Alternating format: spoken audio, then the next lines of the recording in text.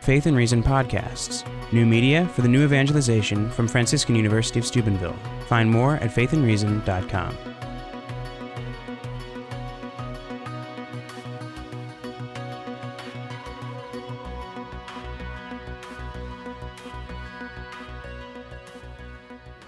My current view about Kant, the reason he's famous for leading academic processions to the door of the church and then not going in when everybody else went in. And I now have come to believe that the reason that he did that is because the church in Königsberg was no longer a legitimate Catholic church. All right, so the title of my talk is Freedom and the Moral Law in Kant, and this is Section 1, Introduction. In the groundwork of the metaphysics of morals, Kant distinguishes a negative and a positive concept of freedom. The negative concept is the insight that our judgments and actions are not brought into existence by any cause or incentive originating outside our reason. Through this cognition, we think ourselves into a world of pure intelligence and conceive our proper selves as purely rational, as intelligence endowed with causality. The positive concept of freedom follows from the negative concept in the further insight that intelligent causality requires a principle of action and must discover it in the rational will itself. Deprived of every principle which would depend on an incentive of sense, we resort to the form of the will by itself, which is universal across finite rational nature as an existence-determining kind. The identity of all rational beings in the form of the rational will implies a single unified good of rational nature, which implies in turn that every proposal for action of a finite rational being, that is, every maxim, must be consistent with the good of all finite rational beings. Thus, the positive concept of freedom is the moral law itself, formulated by Kant as a principle of universalizability. Act only on that maxim through which you can at the same time will that it should become a universal law of nature. The necessity of an explicit cognition of negative freedom is the crucial premise in Kant's argument to the conclusion he is most concerned to establish, which is not that we are obligated to adhere to disinterested moral principles, but that it is necessary that we cognize this obligation, which is the only condition under which we are able to make adherence to disinterested moral principles the end of all our rational activity. Kant's argument for disinterested obedience of a disinterested moral principle as our highest good is an argument for a certain sort of rational activity as the proper functioning of human beings as finite rational beings. This proper functioning requires explicit cognition of disinterested moral principles and a self-conscious intention to adhere to them for their own sake. Once negative freedom has been grasped explicitly, explicit cognition of the universal form of the rational will follows, along with cognition of its categorical command, which includes the explicit cognition that the command must be followed just because it is good to follow it. In the Critique of Practical Reason, Kant argues that we come necessarily to an explicit understanding of negative freedom because the ordinary exercise of our rational capacities includes the explicit cognition that we are subject to disinterested moral precepts. This last claim, which Kant calls the moral law as a fact of reason, is, I think, false. Whatever other source was possible for an explicit cognition of subjection to disinterested morality, the insight of an ingenious human being, for instance, the effective source was a human claim that God had revealed his disinterested will for human beings in action-guiding precepts. Again, the problem for Kant's view is that subjection to disinterested morality is not a necessary cognition of rational activity as a natural kind. Part 4, Cognition of Freedom in the Conjectural Beginning of Human History. In 1786, Kant published an article which is remarkable for the facility and candor with which he supplies a heavily psychologized and thoroughly heterodox interpretation of the story of the fall in Genesis. His treatment is the more remarkable for its failure to recognize how much better a more orthodox interpretation might have supported his own theory of practical reason, in particular his view that consciousness of subjection to disinterested morality is the condition under which we become conscious of our freedom. Beginning from the existence of two adult members of the human species, a man and a woman, Kant offers a conjectural account of the first development of freedom from its original predisposition in human nature. At first, the human pair was, quote, guided by instinct alone, the voice of God which is obeyed by all animals. But soon, quote, reason began to stir, and the sense of sight, as the sense least connected to instinct, presented to the human gaze a prospective food source outside the customary human fare.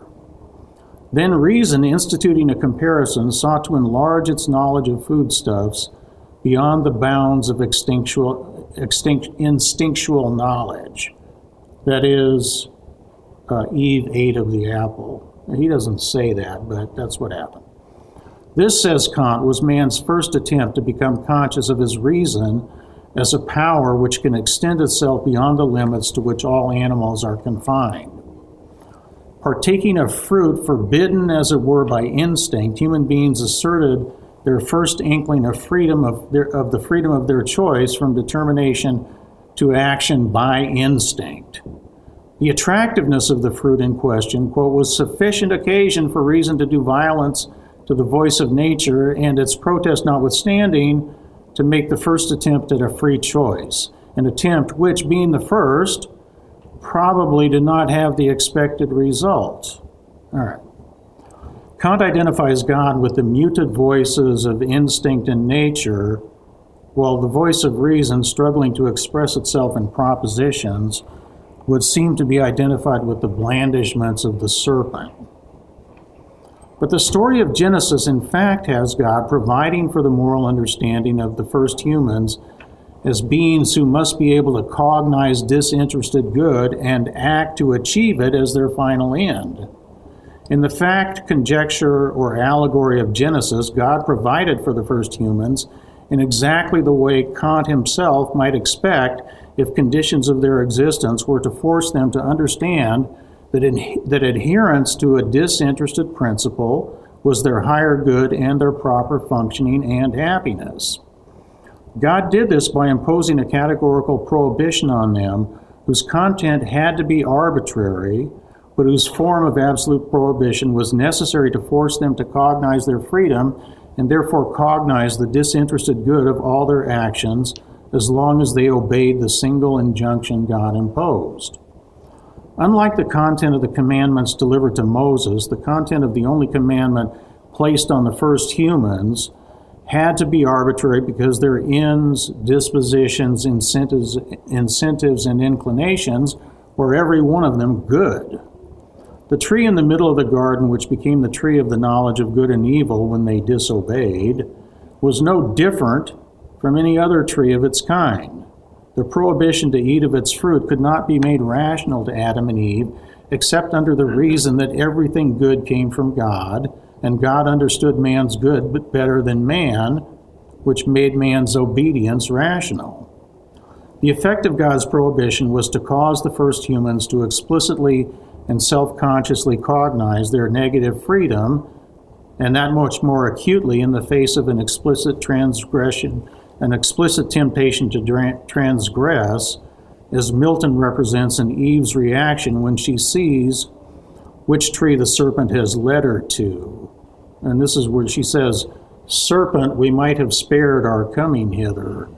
And if the conversation had stopped there, it would have been a lot better, of course. She cognizes her negative freedom explicitly through an absolute prohibition, which she understands only very imperfectly.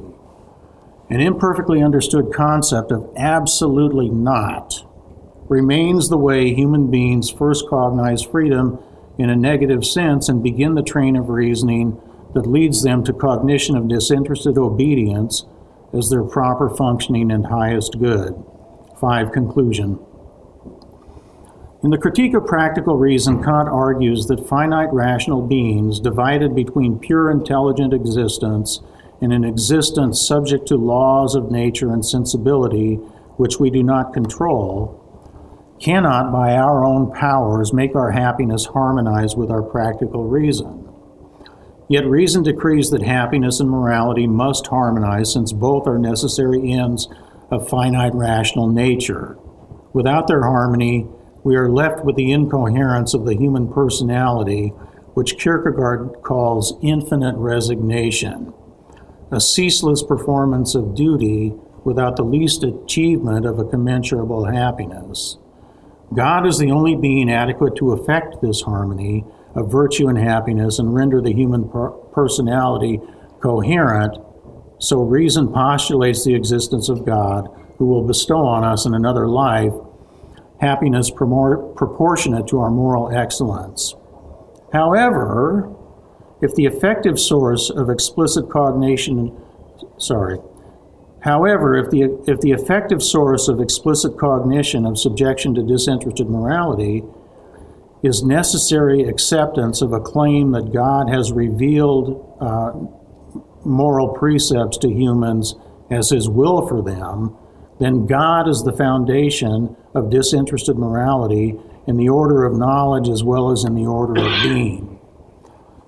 We know and know necessarily that we are bound to disinterested morality because of the contingent historical truth that God revealed disinterested moral principles to human beings.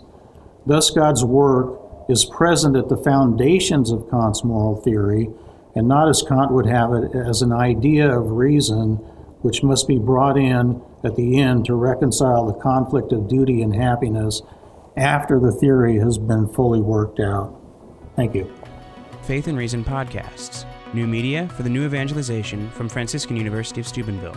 Find more at faithandreason.com.